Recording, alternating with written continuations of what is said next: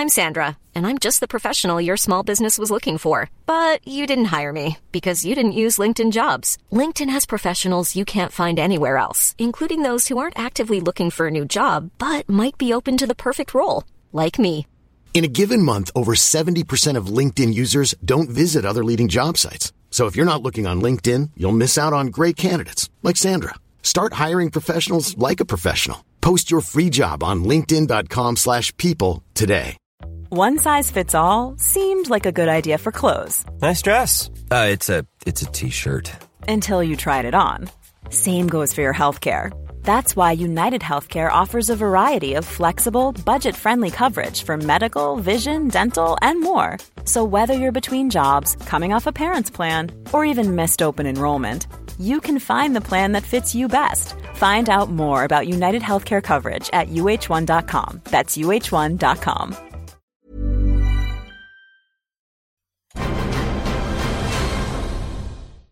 Hello and welcome to Cinematic Universe. I'm your host today, Rhys Williamson, and joining me is... James Hunt.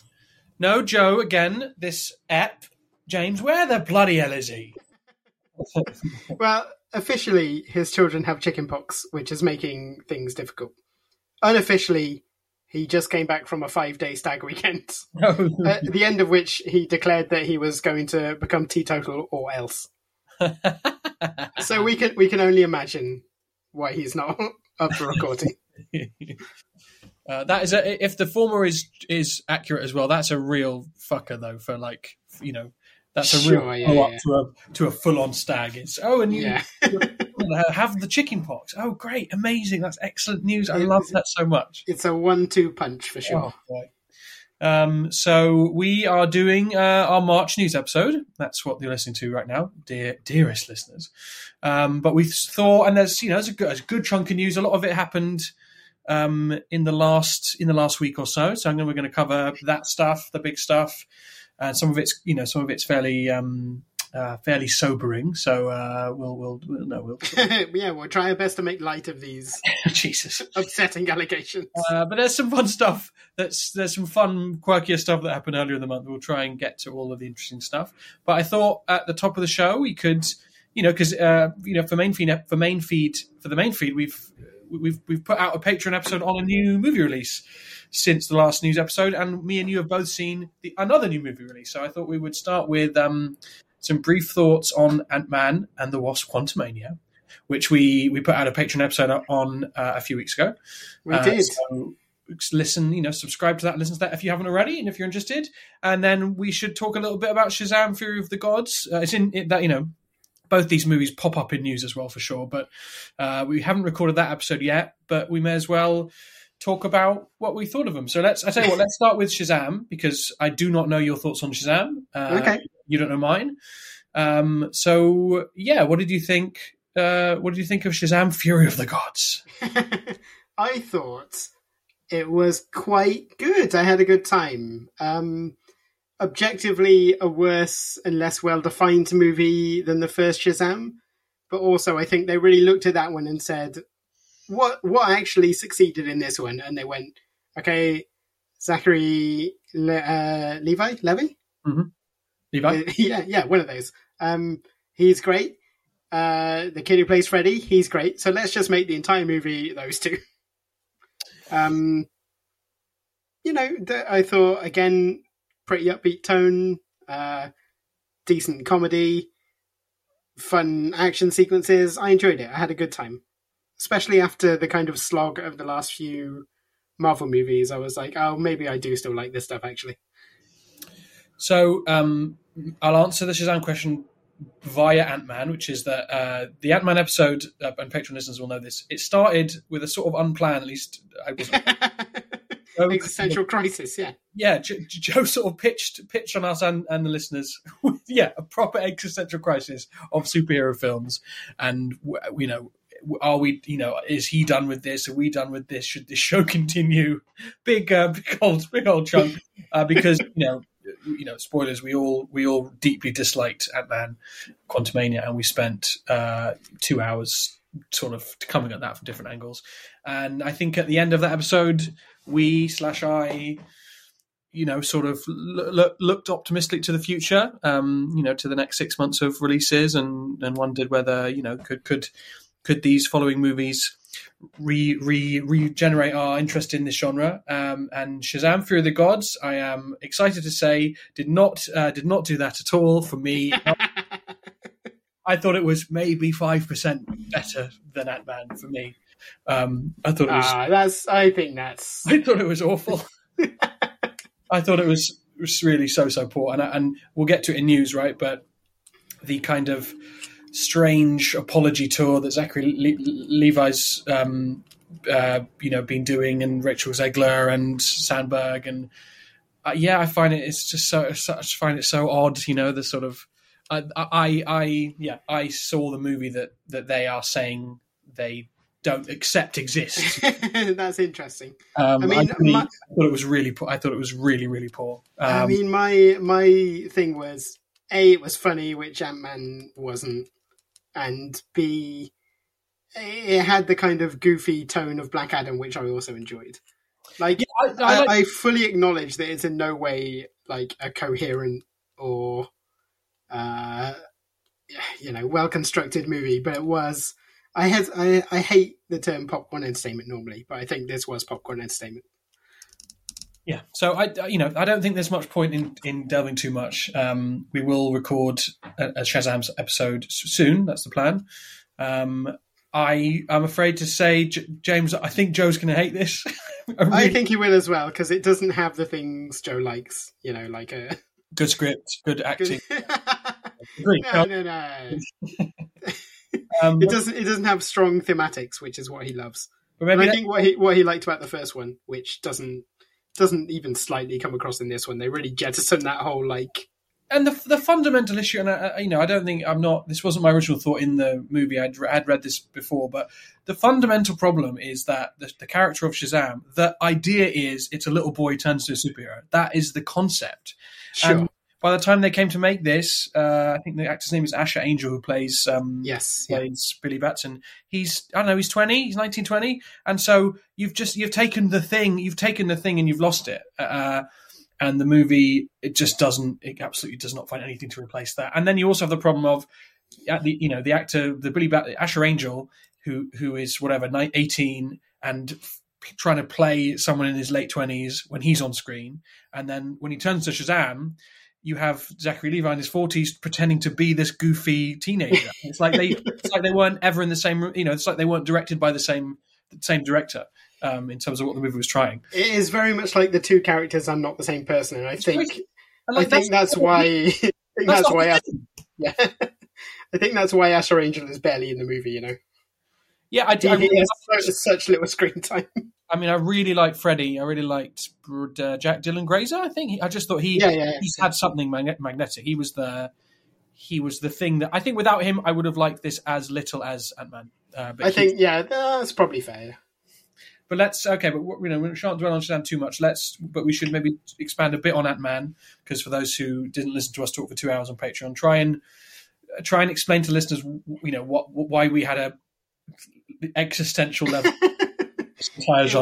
Movie. I think it was because we watched sort of 2 hours of a movie where the plot didn't matter to anyone.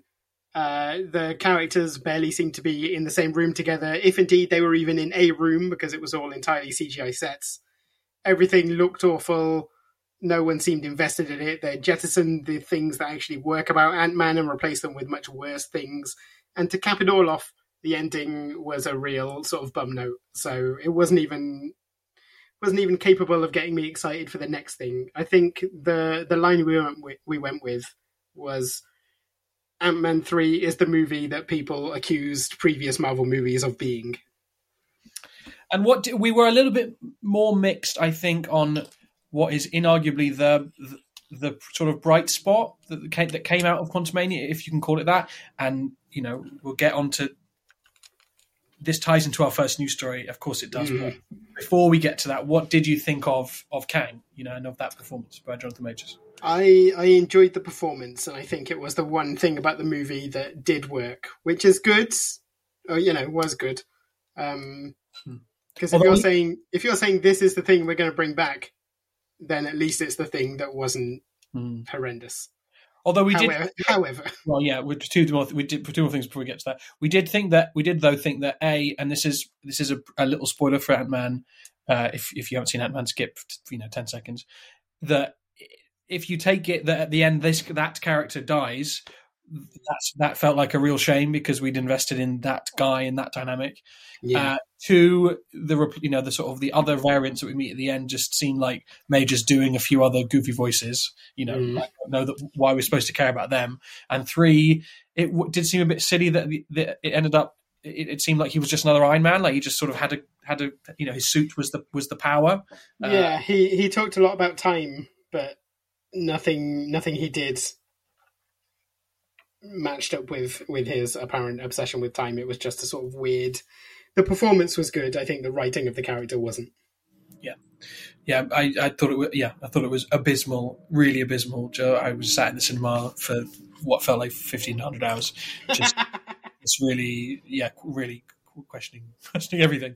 And so I think let's move on to news now. Listeners, if you enjoyed our brief chat of that, well, you can hear us talk for 2 hours about a film we hated on the Patreon. Patreon.com/cinematicuniverse.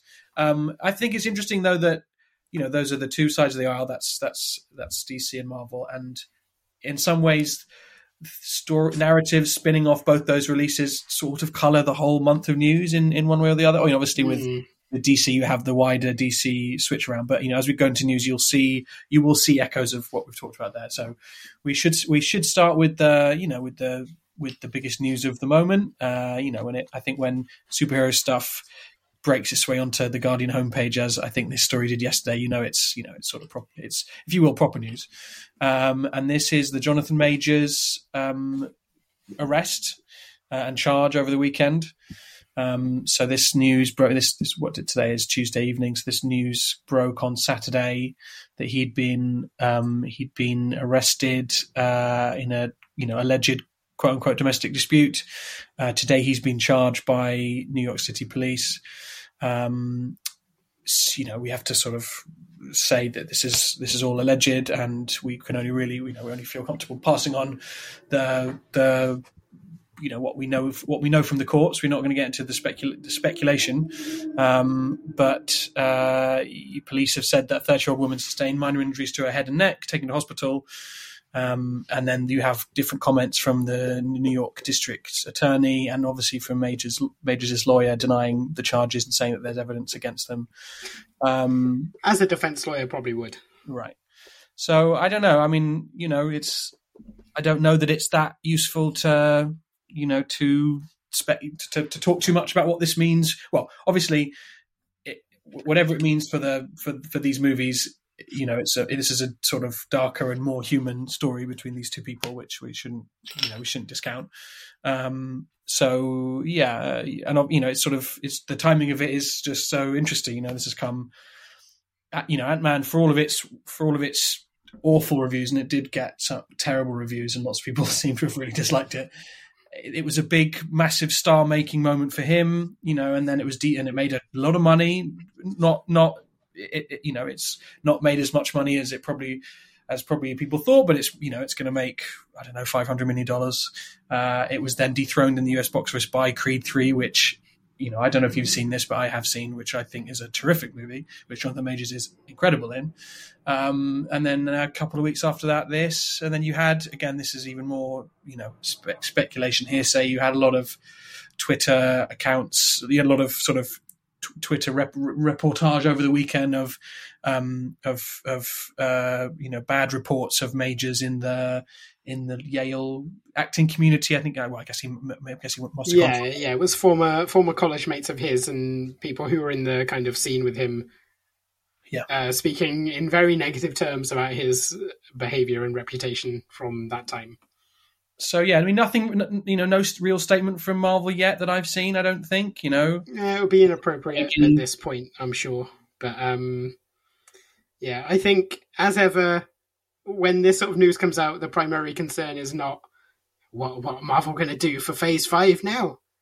Like, as much as we might joke about that, the human cost of this is more important. Mm-hmm. Marvel can continue without an actor if they need to. Mm-hmm. But if he is guilty, I hope he gets the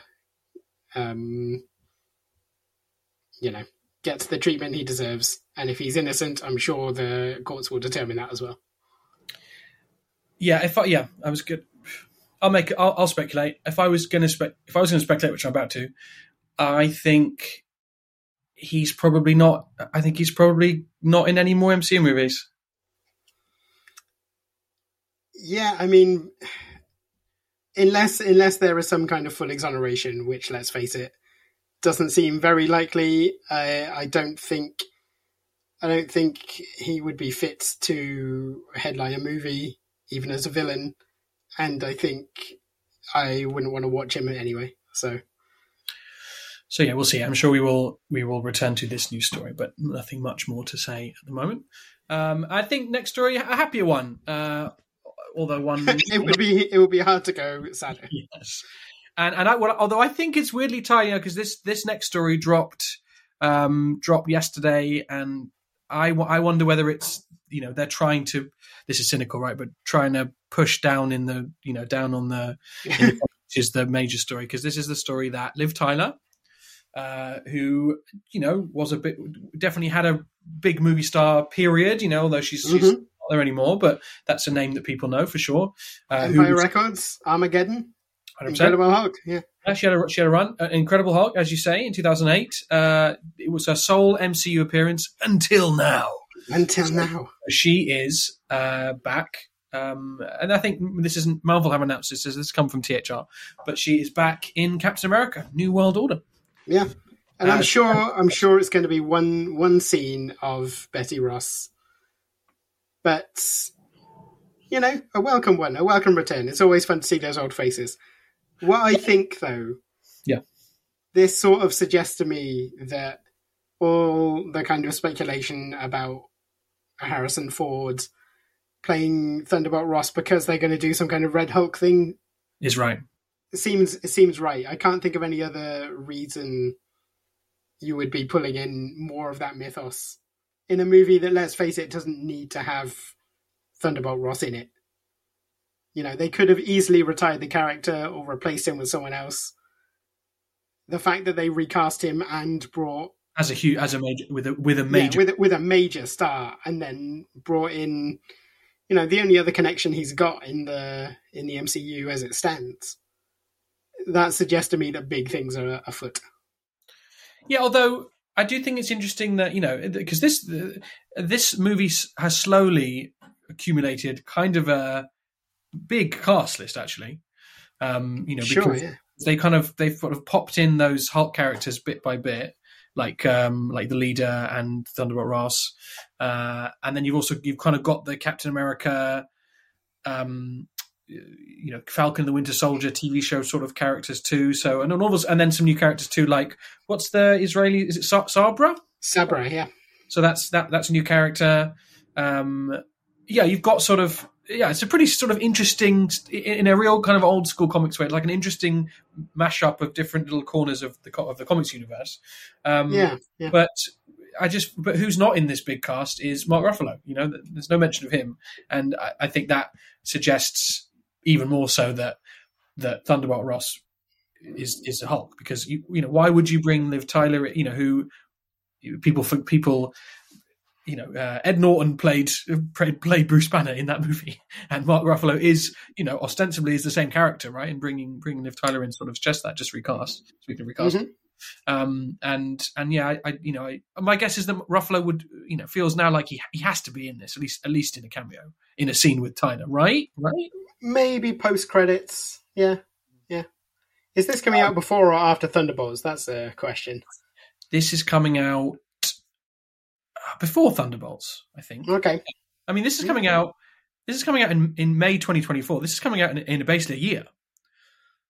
Fair enough, then. This is only a few MCU movies away. Really, this is maybe three movies away. Could that be right? Yeah. I also think the more they announce, the more they announce cast members and the closeness of that release suggests that the lead. Well, who do you think the villain of this movie is? Right? Because of all that cast, you've got lots of names, but it does feel like the villain is going to have to be either the leader or Thunderbolt Ross. Yeah. I mean, I sort of wonder that.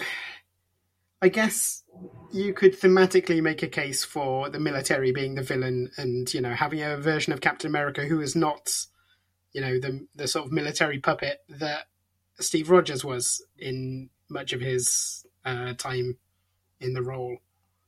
That's the thing that Marvel has been criticized is, the famous superheroization of the military industrial complex, right? Mm-hmm. So if you were to use, Thunderbolt Ross, a general in the army,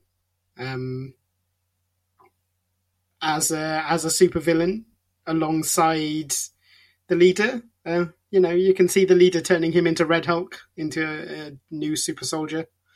I think that would make a compelling villain, and it'll be an interesting story to tell with that version of Captain America. What surprises me about this is that, other than that, I can't really see any way to tie the character of Sam Wilson and Captain America into that whole side of the universe. Like, it just seems weird and fantastical for a version of the character who we mostly know from doing the kind of espionage, low-level, fighting terrorists kind of thing. So it's a big swing to be like, oh yeah, now maybe he's going to fight a Red Hulk and a super intelligent, green guy. Yeah, it's in a way that story, as you've just posited, and obviously we don't know, but that all sounds kind of quite like comfortably old school in a way. Like that doesn't sound like a. It doesn't sound like multiverse nonsense. Yeah, like a genre twist on a super movie. That sounds like a superhero and a supervillain played by like a big fun actor, and the baddie has powers, and he teams up with another baddie with powers. And I don't know, just the goodie by the way, who has a buddy who has his own powers. Like, I don't know, and there's a love interest, and who I'm going to say is Sabra, based on nothing. No, just all that's. I don't know. Maybe that's what the MCU could do with, actually, is a bit of. Or what's the line from which MCU movie is it? It could do with a bit of old fashioned, right? Isn't that a reference to Steve Rogers? Is that? Yeah. Maybe it could do with a bit of old fashioned. Certainly, it wouldn't be unwelcome to see something that sticks to one universe and doesn't waste too much time with alternate versions of characters. But who knows? Maybe Harrison Ford Thunderbolt Ross will step through a portal at the start of the movie and we'll be disappointed. Having said all that about sticking to old-fashioned stuff, do you think is there any chance that Liv Tyler in this gets to play at some point the weird red like vulture Hulk, the Harpy, right? That was in whose run was that? Al Ewing's Immortal Hulk. You're talking about? Which I think is one of the best comic runs I've read in the last 10 years. It was fantastic. That whole so good, and Marvel do like to.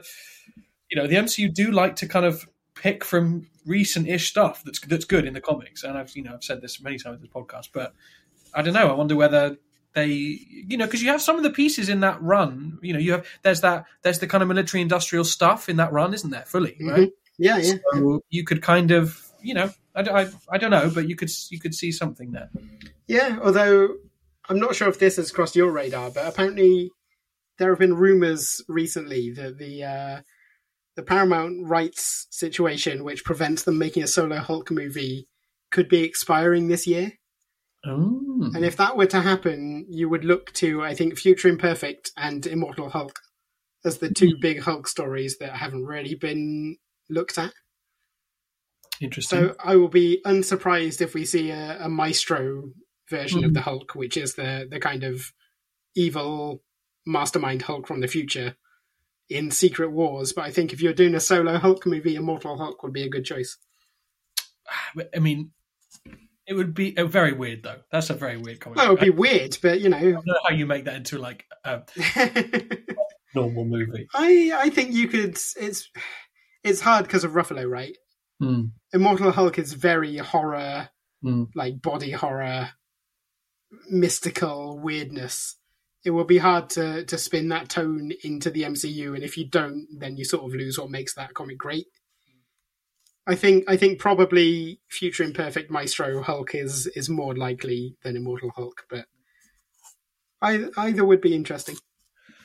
Okay, I've got two more what I'd call big stories, big fairly recent stories. But you decide, do you want the Marvel one or the DC one? Well, let's do a DC one. Why not?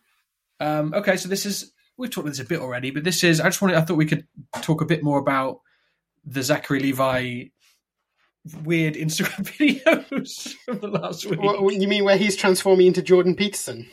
Just somebody explain this. What is he thinking? Somebody talk to me.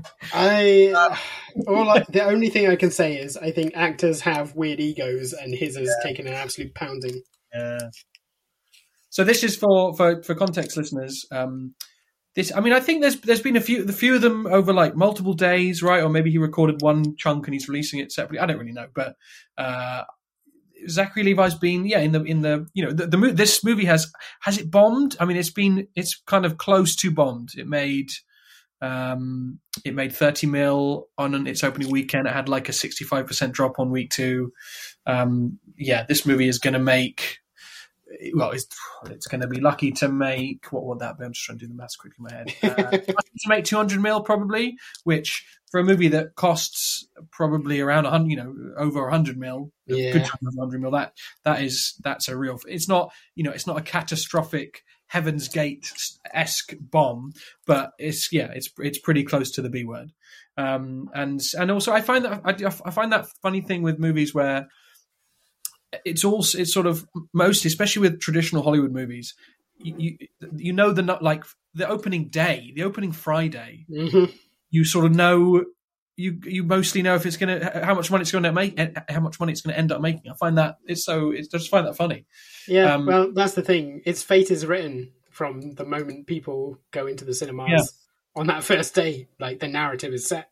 Yeah, and so he's been releasing these videos about how the cinema score or the audience score is high, and it's sort of he doesn't understand it, and how the Rock nixed to JSA cameo at the end of this. That's a very light spoiler for Shazam, and nixed a Shazam cameo at the end of Black Adam, and went for Superman cameo instead. And then Sandberg's out sort of saying he's done with superhero movies. And I don't know, it's just, and you tie it in with the post Black Adam Rock sort of equivalent, and he did the same version of this. I just find it's all a bit embarrassing. It's a bit, I don't know what Levi's trying to do from this. And I watched all of Chuck. That was the first thing I'd seen him in. And he probably hasn't had the career post that he would have wanted, but he's a rich, successful, handsome, powerful movie star, especially after the first Shazam movie. I think his stock definitely went up, and this is probably the end of his big sort of movie star career, if you want to call it that. Probably that's these windows don't stay open for very long. I think there's only limited amount of space for man children who can do comedy. Yeah. And I also think, we will disagree on this, I imagine, but I think he's embarrassing in the movie as well. But I think maybe his stuff worked for you a bit better. I know what you mean. I think the performance has it's trying very hard.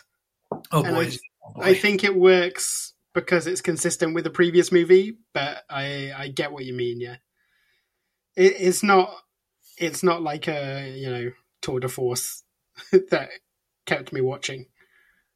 I just thought it was decent comedy. Did you see Rachel Zegler's tweet about this or tweets? I did not. No, so she's sort of similarly, it's like she's defending the fun she had making the movie, which fine. I'm not going to take that away from anybody, but yeah, that raging against the box office, and I guess probably what it is that I saw the movie, didn't like it. You saw the movie, liked it more, but the critics there is a, with Rotten Tomatoes, you do get the sense of a critic's consensus that you just have a number for that, and you also have a number of the box. You have a box office number. Those are two pretty sort of fixed numbers. But then the rest of it is so ephemeral, right? Like, what are real people, quote unquote, real people? There will be some people that have watched this and liked it. That's a fact. There will be some people who made the movie that think it's good. Not all of them, but maybe the people at the top, maybe. There's got to be this weird disconnect, maybe, when this happens to you. If you're this, Zachary Levi's the face of the movie, right? Sandberg, Daryl F. Sam, God, is that his name? The director, he's directed the movie, and I get that. There must be a disconnect, but then me, as someone who saw it and didn't like it, I don't see what they see. So it's interesting. It probably speaks to our like binary culture, right? It's sort of, movies are good or bad, right? They're sure. Flops. There's not a lot of room in the middle. But that's true. But also, I think Levi on his Instagrams are a bit embarrassing, and I think that's the end of his movie star career. So I don't know. All these things are true at the same time. I do think someone should have possibly taken his phone off him and just said, "Listen, you're not helping anything here. You're not helping yourself. You're not helping the movie.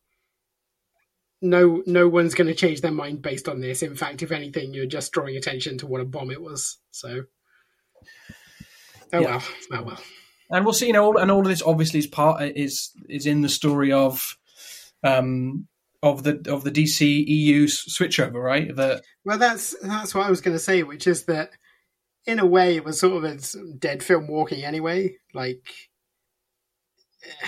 no one was clamoring to see the next installment of something that has been creatively disavowed. But do you buy that much? Do you buy that? There's obviously a percentage of the audience that go because of the wider picture. Like, that is so clear. That feels true. But look at how big of a hit Joker was, or The Batman, or I just wonder how real, how true, major audiences in the aggregate are really pulled in by that. Is that really... This is the thing. I think I don't know. I think for something with name recognition, it doesn't need the universe. But something like Shazam, which, let's face it, didn't make a big splash with the first movie and isn't a Batman in popular culture. It needs that connection to the others. It needs the kind of narrative around the movie to be good. Whereas even if this movie had been fine, people were basically going like, well, DC is over. We just have to wait for the actual stuff to restart. You got James Gunn coming out and saying like, here are our plans.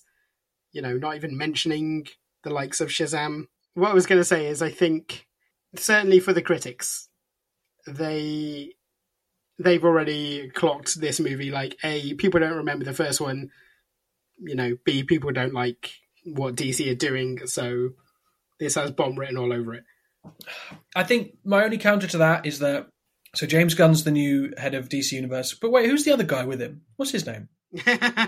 Peter Safran, yeah. Oh, interesting. Has he got a recent project out? Right, he produced Shazam: Fury of the Gods, and so so it's sort of that strikes me then that the new leadership of the DCU would feel pretty invested in the success of this, but maybe once regimes change like that, and maybe also Safran isn't the creative lead on the direction, right? That he's the doer, he's the relationships guy, and Gunn is the sort of auteur of the story. Who knows? Yeah. But yeah, we'll see. I mean, I wonder, what does James, because obviously that's two in a row from DC, right? But I had Black Adam and Shazam, and then I just think, the Flash is this, and we always have to say the Ezra Miller stuff. Not we always have to say, but what I'm about to say is the Ezra Miller stuff aside. But the Tom Cruise story on that he's seen the movie and loved it. The fact that it feels like it it is tied into the future of the DC stuff, that it might set it up, right? Does that get people more interested, or does that get people sort of just more interested in what comes after? Will the reviews be able to be good with the Ezra Miller, through the Ezra Miller of it all? We're going to see. It's not that long, it's not that far away now, a couple of months away. Although I know you won't watch it, or don't plan it. So we might be a while before we discuss that. I know what. Hey, I'm Ryan Reynolds. Recently, I asked Mint Mobile's legal team if big wireless companies are allowed to raise prices due to inflation. They said yes. And then when I asked if raising prices technically violates those onerous 2-year contracts, they said, "What the f*** are you talking about, you insane Hollywood ass?" So to recap, we're cutting the price of Mint Unlimited from $30 a month to just $15 a month. Give it a try at mintmobile.com/switch. $45 up front for 3 months plus taxes and fees. Promo rate for new customers for limited time. Unlimited more than 40 gigabytes per month. Slows full terms at mintmobile.com. I'm Sandra, and I'm just the professional your small business was looking for. But you didn't hire me because you didn't use LinkedIn Jobs. LinkedIn has professionals you can't find anywhere else, including those who aren't actively looking for a new job, but might be open to the perfect role, like me. In a given month, over 70% of LinkedIn users don't visit other leading job sites. So if you're not looking on LinkedIn, you'll miss out on great candidates like Sandra. Start hiring professionals like a professional. Post your free job on linkedin.com/people today. Okay, let's move on to the other. This one's sort of, this is a bit of an industry businessy story that doesn't feature particular celebrities, but I think it's an interesting story, which is that Victoria Alonso, who's been one of the MCU EPs for, I'm reading here, in fact, 17 years, which is a long time. Basically, on Friday, the news came out that she had, departed the MCU. The company, not and then didn't take, yes, exactly, yeah. And then a couple of days in, I think maybe yesterday, actually on Monday, she's suing them for a wrongful dismissal, and actually it looks like a real, a really messy story, perhaps. And obviously in these things, I don't know how much, like, I read, because I'm a fucking idiot. I read Deadline and I read The Variety. Not like I don't read every page. TMZ. I know. Don't go down to TMZ. Not on page 6, my friend. But you do, like, often. What happens is then a news piece like this comes out, and then you sort of get, we behind the scenes, reporting suggests that, and it's just clearly like her rep has said X or Y, and the rep from the other side off the record. Here's what we want the story to be. Source to Victoria Alonso ***. Actually, this is her sister or whatever. Yeah. Or her, right? So then lots of stuff has come out. Like she got, I don't think I'd clocked that she got nominated for a documentary. Oh goodness, I can't remember if it's a feature or it's a short. It's got Argentina in the title. It's not in front of me right here, but that there was some friction about whether whether she could speak about her political views. Like back last year, maybe when it was oh god, the pre that I go. Oh my god, what's his name? Damn, Bob Chapek. That all the Florida bill, don't say gay stuff. Yeah. And that she was sort of tried to shut down from making public statements, and then off the back of that, she may or may not have, then sort of had this documentary project, which it's not about Disney, but has a political angle. And then especially as that got Oscar nominations, she then got more media coverage off of that. Then there was all that, and then I also read in the same piece that it was perceived by this lone wolf source that she would spend quite a lot of time on her personal projects when at work. And then you have in all of that you have the because she I don't know if it was public that she was the VFX. Well, okay, so this is something that I was going to bring up, which is that she was head of VFX, was it? Or like the producer in charge of the VFX? I'm not sure what the exact title was. But when she was fired, or when she left the company, rather, my friends who work in the VFX industry were very vocal about being glad that she's left. Interesting. Okay, so there's your source. There's your Hollywood Reporter source. Yeah, like I don't have any particular specifics, but they were very not shy in saying she was very bad for the effects people. We're glad she's gone. And there was even some talk, wasn't there, about how, you know, Ant-Man's effects team were pulled away from to work on other projects, and then Ant-Man came out and was bad. You know, the effects on MODOK especially look horrendous. So there's some part of me wonders if they basically went, you know, you're supposed to be in charge of this.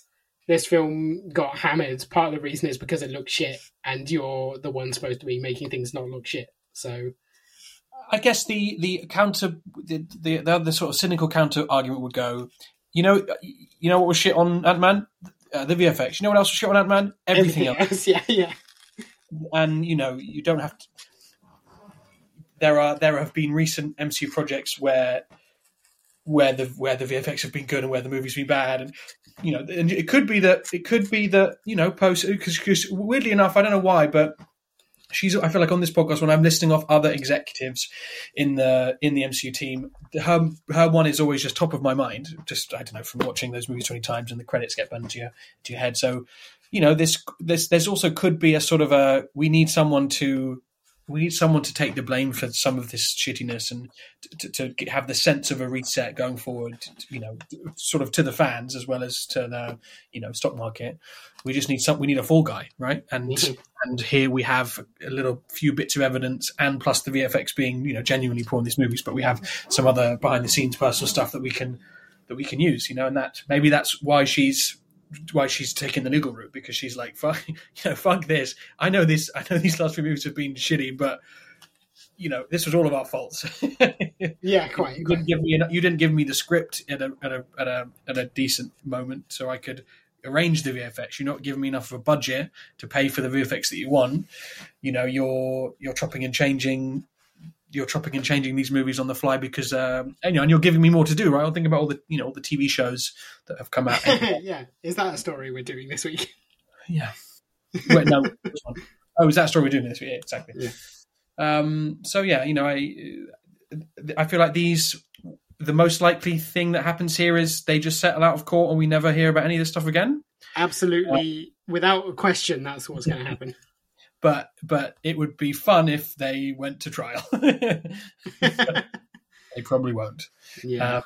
And yeah, it'd be interesting if they. I mean, well, no, they won't. But how much if they use kind of coded language to in public in the near future, sort of talk about a restart, or also, you know, whether we see the departures of some other executives, right? Because I don't know if you saw that, like, you know, there is a big Disney. Corporate restructure happening like this week, or phase 1 of 3. You want to talk about phases, you know, less exciting phases than the phase 1 of 3 of mass layoffs at Disney. You know, so you could, you know, my guess is that they won't touch the Marvel structure, because that's, you know, that has given them so much success, and you know, probably Iger's just going to let Feige do whatever he wants, but until the money stops coming, sure. Yeah. You know, and again, you know, Quantumania is probably going to be the first MCU. Let me just check. I can get a live. Quantumania so far has made 470 mil. So, you know, okay, but it probably crosses 500 mil. But you know, that's the first in a while that, you know, that it's definitely on a very different ramp than the last sure, few years of these movies. You know, I guess Black Widow taken out because that was a sort of pandemic release, but you know, I don't think we've had one that looks like this release since Ant-Man 2. Not sure. I mean, how much did Shang-Chi make? I think that did okay. Shang-Chi made, to be, you know, Shang-Chi made 432. Okay. So, you know, Ant-Man has made a bit more than that. You know, again, a pandemic release, but you know, it came out. It didn't go straight to streaming, but that was 2021. So yeah, this is surely not quite done what they thought it was going to do.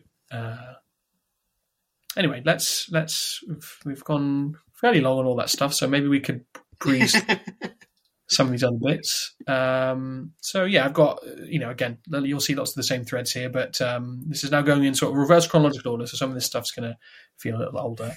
But the first one is that James Gunn he's found a director for his Superman film, a guy, he knows him quite well. His name is James Gunn. And he's making the Superman legacy movie. We've talked about this film before. We talked about the chances that he'd write it and that he'd direct it, given the fact that he's writing it. Any further thoughts on this? I guess I'm in the same place I was, which is that I'm not surprised that he's directing, having written it, and I think based on what I know about James Gunn and what I've seen of his work, I think it's probably a good thing.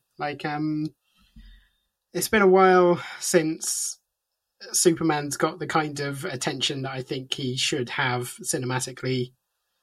I think Bryan Singer clearly wanted to do his own thing. That was a bad idea. Zack Snyder wanted to do his own thing. That was a bad idea. James Gunn seems to me like someone who really understands Superman and has some ideas about, the character's relevance and importance in the modern world. And let's see some of that, please. It strikes me that I think with this news coalescing into some stuff, it seems clear that this chapter of DC, chapter 1, if you will, is probably going to be defined by three men, which is man 1, James Gunn, man 2, Superman, and man 3, whoever is cast as Superman. That those feel like the most important pieces of, because I just find it, it's just real. I said this before, it's a real statement of intent that this is the first film. It's James Gunn's, again, he's the auteur of this. He's not only written it, he's directing it.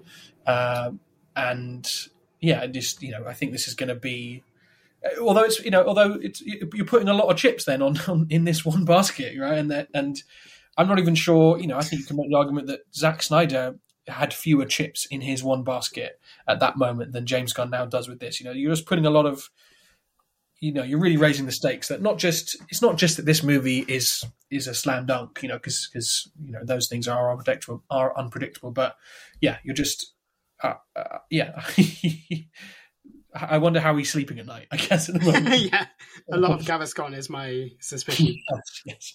And also, I've been seeing, especially with this, like what happens with Guardians, I would imagine that they, hell, they might have already cast Superman, but they will be holding that news back for post Guardian, so maybe we'll get that in June. But the Guardians press tour is going to be even more interesting from a James Gunn Mr. DC. I think it depends how well Guardians is doing. Well, and that's true too, right? What if Guardians?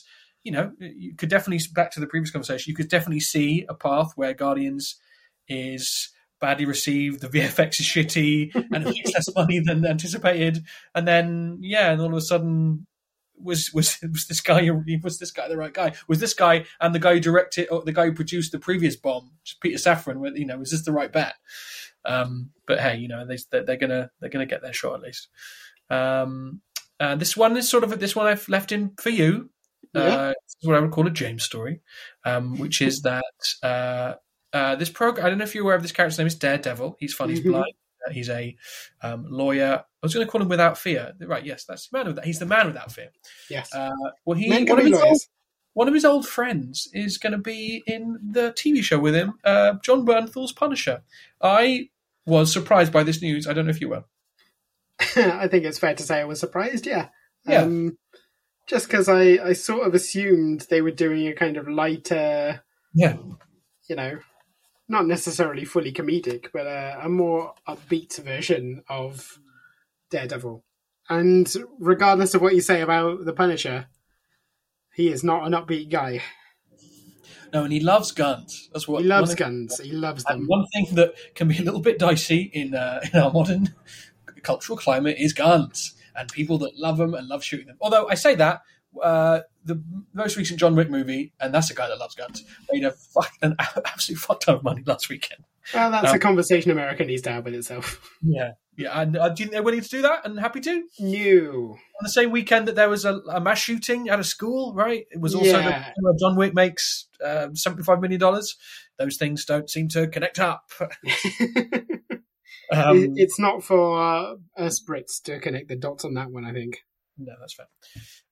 I think my take on this is that if it was not any other actor, but John Bernthal just makes the return of the character feels undeniable. He's even gone more from strength to strength since he was in the Daredevil show. I think he's fantastic. I love John Bernthal. He has a proper charisma, doesn't he? And his Frank Castle was fantastic. I'll be excited to see him back, even if it's just for one episode. Well, and I wanted to bring this in to talk a little bit more about Born Again because there's been other news out in the last couple of weeks, like I think they are filming, and there's interesting news. Like, I don't know if we already knew this, but Deborah Ann Woll and Eldon Henson are not expected to be back, but it's not clear whether their characters are not going to be back. You've had other people, there's speculation that they're doing the Mayor Fisk story. There's continued speculation about, is Elektra in this? I feel like other various actresses have been linked, but there's obviously no casting out, and we did do that already. We did the Elektra thing. Yeah, quite. And it's called Born Again, isn't it? But it seemed, how do you do Born Again without Karen Page, right? Sure. And you've done Nuke, right? The show did Nuke. Is this a fourth? Nuke, yep. Is this a fourth season of the Netflix show or not? I think it's a soft reboot in that I don't think they're going to recast anyone. I think they'll also do away with the previous people. Like, we'll see Kirsten McDuffie instead of Karen Page, or we'll see Mia, his wife, from the Bendis arc. Yeah, We'll see characters like that instead. I think it's still possible to me that Foggy Nelson comes back for one episode or something. Like, I think if you've got 18 episodes to play with, you don't leave all that stuff on the table. But I can also see them saying, well, we don't want to just redo what we did before, so let's keep it. Let's keep it as much its own thing as we can, and there's plenty of lore to draw from. I think I've slightly just connected. I mean, I must have seen this before, but the fact that it's the Netflix show, the next Netflix character and actors kind of renewed, and the show is called Born Again. That's a bit dumb, isn't it? That is worse than, I remember that, when they called the first Spider-Man movie Homecoming, it was like, because the character's coming home. This is worse than that. Yeah. But it's a good comic. Yeah. Yeah, and did I read say that James Gandolfini's son is going to be in it as well? Michael Gandolfini. Anyway, gotta have a mobster. Lot of men. There's a lot of men in this. Sure. But hey, half the world, so can be. This is a quick one, really. This is not intentional, but this was a story about how Keanu Reeves, an interview about Constantine 2 looking like less of a sure thing. This was a movie that was announced by, I don't know who it was announced by, but pre-James Gunn, they sort of announced it, and it was maybe going to be J.J. Abrams was going to be doing it. And I just think they should make this. And because Keanu Reeves, he's just having a moment right now. And I just think it would be a shame if, it seems like he wants to make Constantine 2. And he might be done with the John Wicks, right? I haven't seen it, but the fourth one maybe is the end of the main story for that character. I don't know if you have any thoughts on Constantine and Keanu Reeves. As far as I'm concerned, Keanu Reeves is only Neo from The Matrix. I'm not interested in anything else he's done. Fine, okie dokie. I mean, I liked the first Constantine movie. I will lose no sleep if they don't make a second one. Yeah, okay. And this is another sort of, here's somebody that isn't involved with the new DC era who I wonder about that. And I didn't think we'd talked about this, but stop me if we have.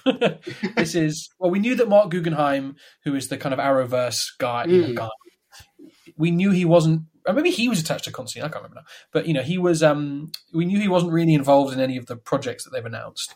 But so we knew that already. But he put out a post on his own Substack account, so he wasn't even like caught out by an interview. I think we did talk about this. Yeah, we did talk about this. Okay, well, keep going, and I'll tell you. Well, yeah, I was going to just give you some. I'll give you the quote. I'd say, which is, he said on not being involved in the DCU stuff going forward. Quote: I'm not particularly surprised, but I'll be honest. I would have liked to have gotten at least a meeting, not a job, mind you, a meeting, a conversation. We've talked about this. Yeah, we have. Yeah. Okay, great. Talked about it last month. Listeners, go back and listen to that. What a great conversation we had. We really dug into it. Well, no, this news is only from March 6th. Anyway, fine. Okay. This is what happens when I do a 7-week-long dig into news stories. Okay, fine. Next up, we have a trailer, which is usually there are more trailers that drop in the month-long period, but this is the main one that's dropped in this period, which is the Teenage Mutant Ninja Turtles Mutant Mayhem trailer.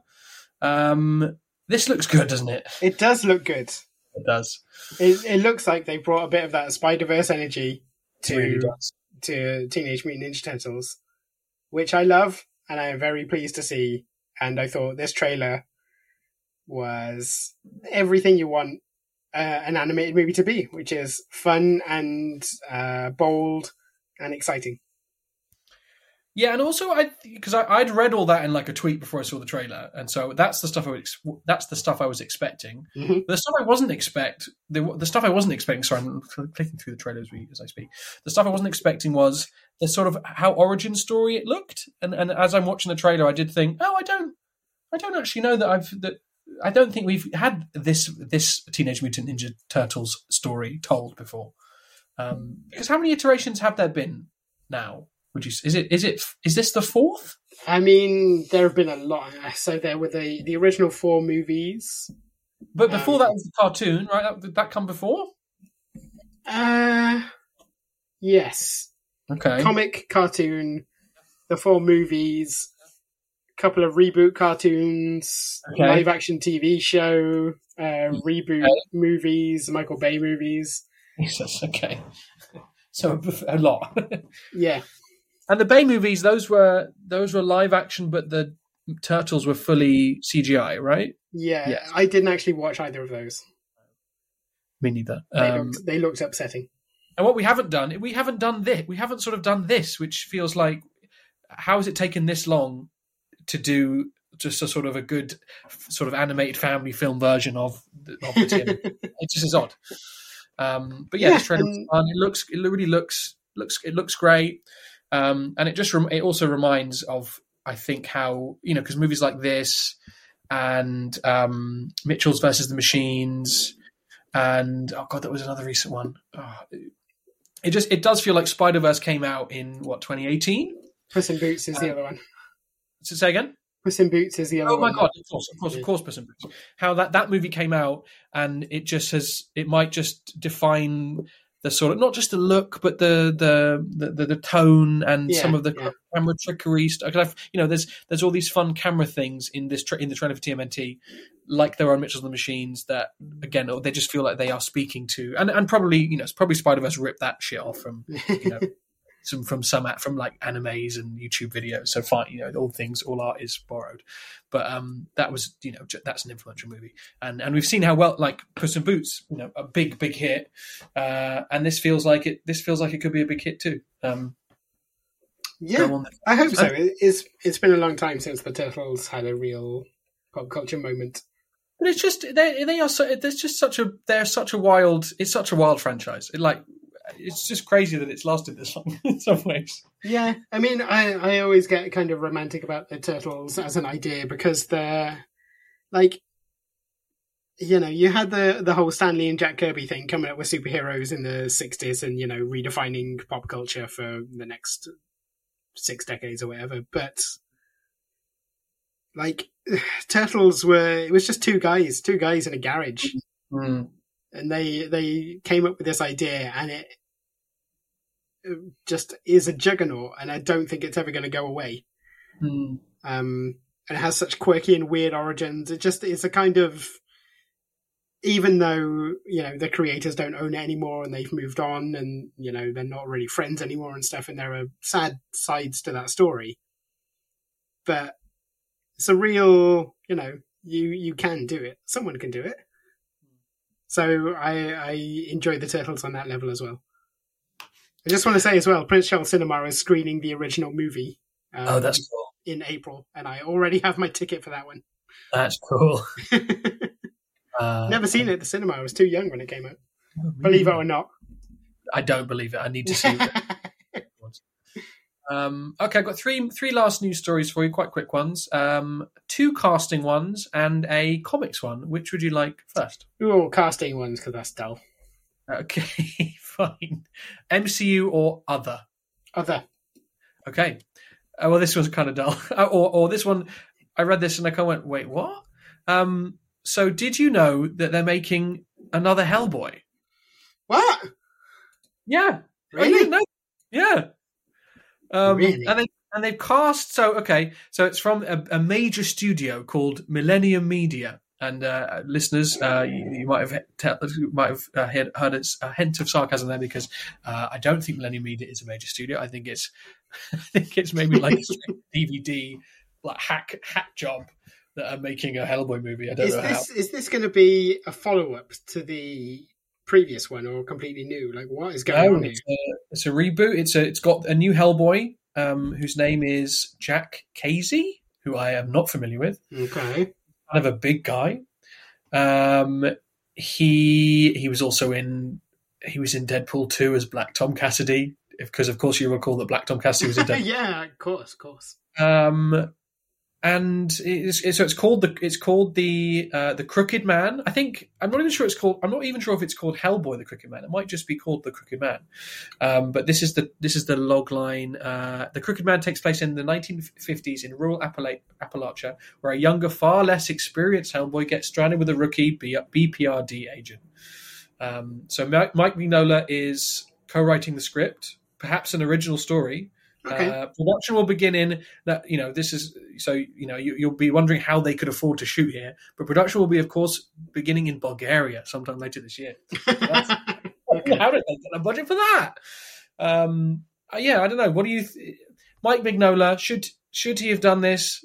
What do we think? Or I guess the most charitable view is, because we also always lament about there are no sort of mid-budget action movies anymore. Could this be the start of a whole universe of Hellboy characters that can be told at whatever $15 million small scale? Is that a good thing? I wouldn't say it's necessarily likely to buck existing trends and become like a huge breakout surprise hit. I think they're mostly relying on the memory of the Guillermo del Toro movies to make people come out and see it. That said, original story by Mike Mignola, I'm sort of down for that. Yeah. And I think I even saw there was a recent, this is an older story, but there was a recent story that someone involved, maybe even Mignola, saying that this is going to be a horror film. That's going to be the genre. Okay. So I think, again, if when Marvel say, "Oh yeah, this is going to be a horror film," you're like, "Bullshit! It's yeah." And come back. Whereas when a company called Millennium Media making a film involving a Hellboy that you've never heard of, go, "Yeah, this is going to be a $12 million horror film that we hope does like Purge numbers." Like, yeah, okay, yeah, that makes sense to me. And Hellboy as a horror property kind of makes sense, right? Yeah, definitely. So we like that news story. Okay, and then last 2 stories. Do you want the other casting story, or do you want the comic story? Let's save comics till last. Okay, so this is really old news at this point, and there's not much to talk about. But Stephen Yeun has joined the Thunderbolts movie. Has he? Yes, Stephen Yeun. Oh, Stevie Young. You know who that is, right? No clue. Okay, damn it. He was in Minari. He was in Nope. He was in The Walking Dead as Glenn. I mean, you know his face. I've seen some of these things, sure. Okay. Stephen Yeun.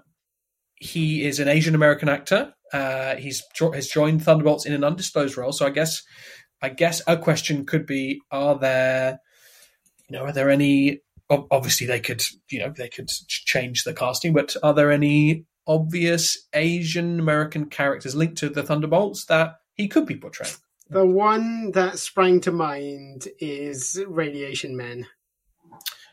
Okay, talk to me about Radiation Man. He is a Chinese national who is extremely radioactive. He might be Radioactive Man, actually. I think. I love that he's extremely radioactive. Well, like he's green and glowing. Okay. He was in one iteration of the team, and he was very cool in it. Interesting. But also, I think he's possibly not the most nuanced character. Yeah, well, he is a radioactive Chinese guy who represents the fear of communist nations with nuclear power. So. Yeah. So off the back of that, so I think it's a really good shout that he could be playing Radioactive Man. It's a really good idea that I like a lot. What I would say is Deadline, when they reported this, said he would play a significant role in the film, and that he could have a role going forward in future films of the MCU. So do you think Radioactive Man would fit that description? I'm going to say no.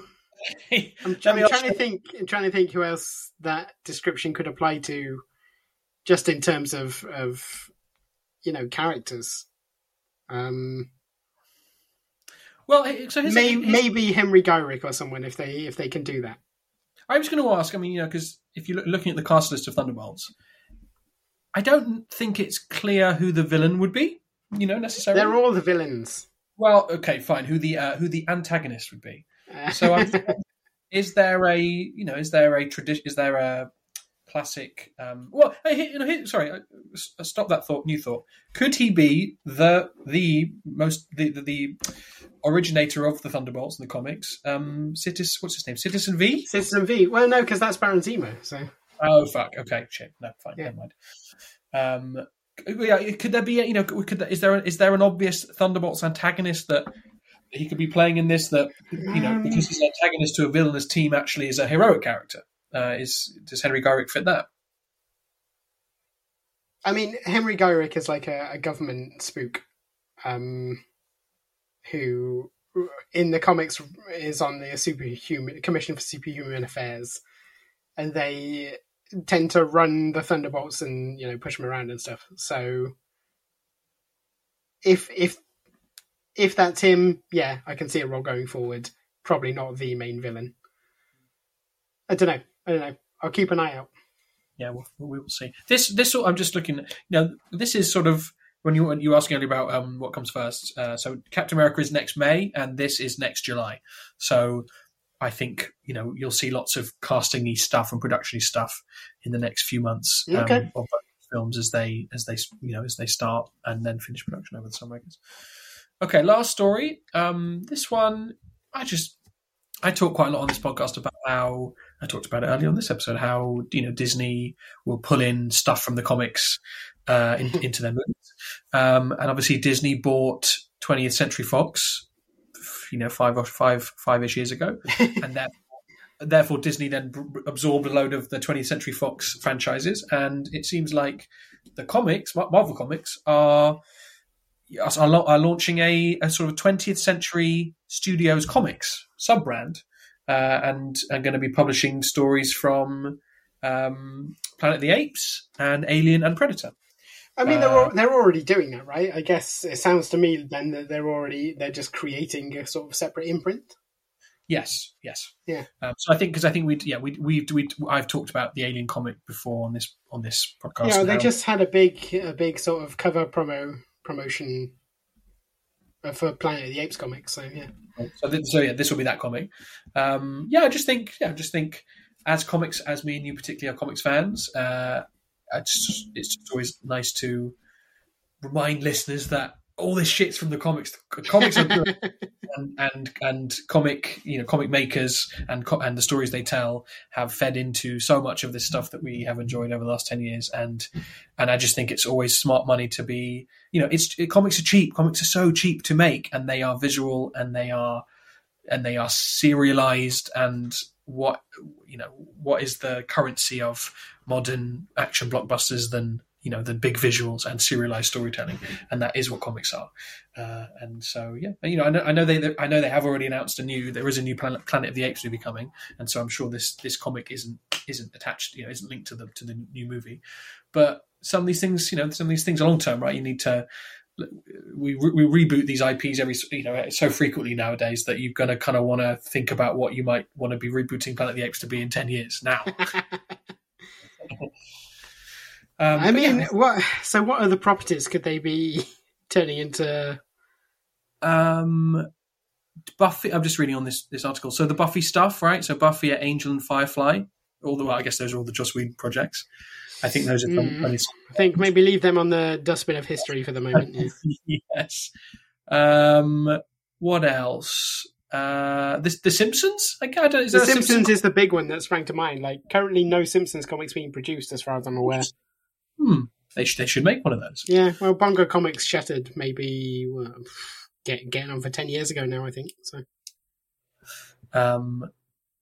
and the rest, and also especially the Alien and Predator stuff. That's such a rich universe that actually I'd like to, I'd sort of like to see that stuff turned over. I know they've made Alien and Predator comics since the movies came out, the originals, but a connected universe of, we get a Ripley comic, we could get a Newt's comic.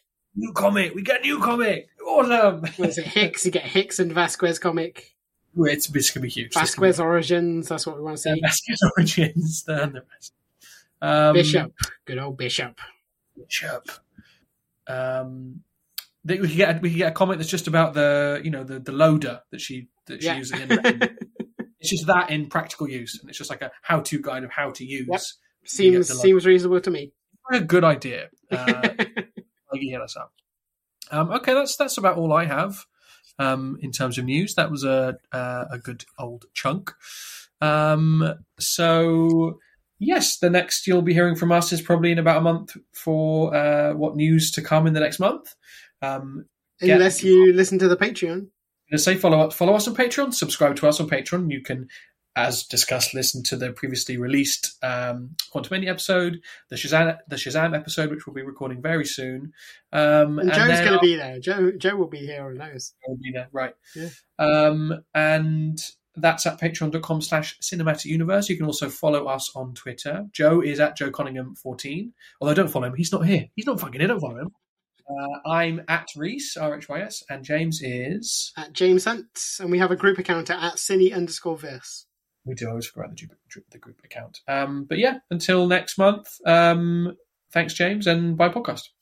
Thanks, Reese, and also bye podcast.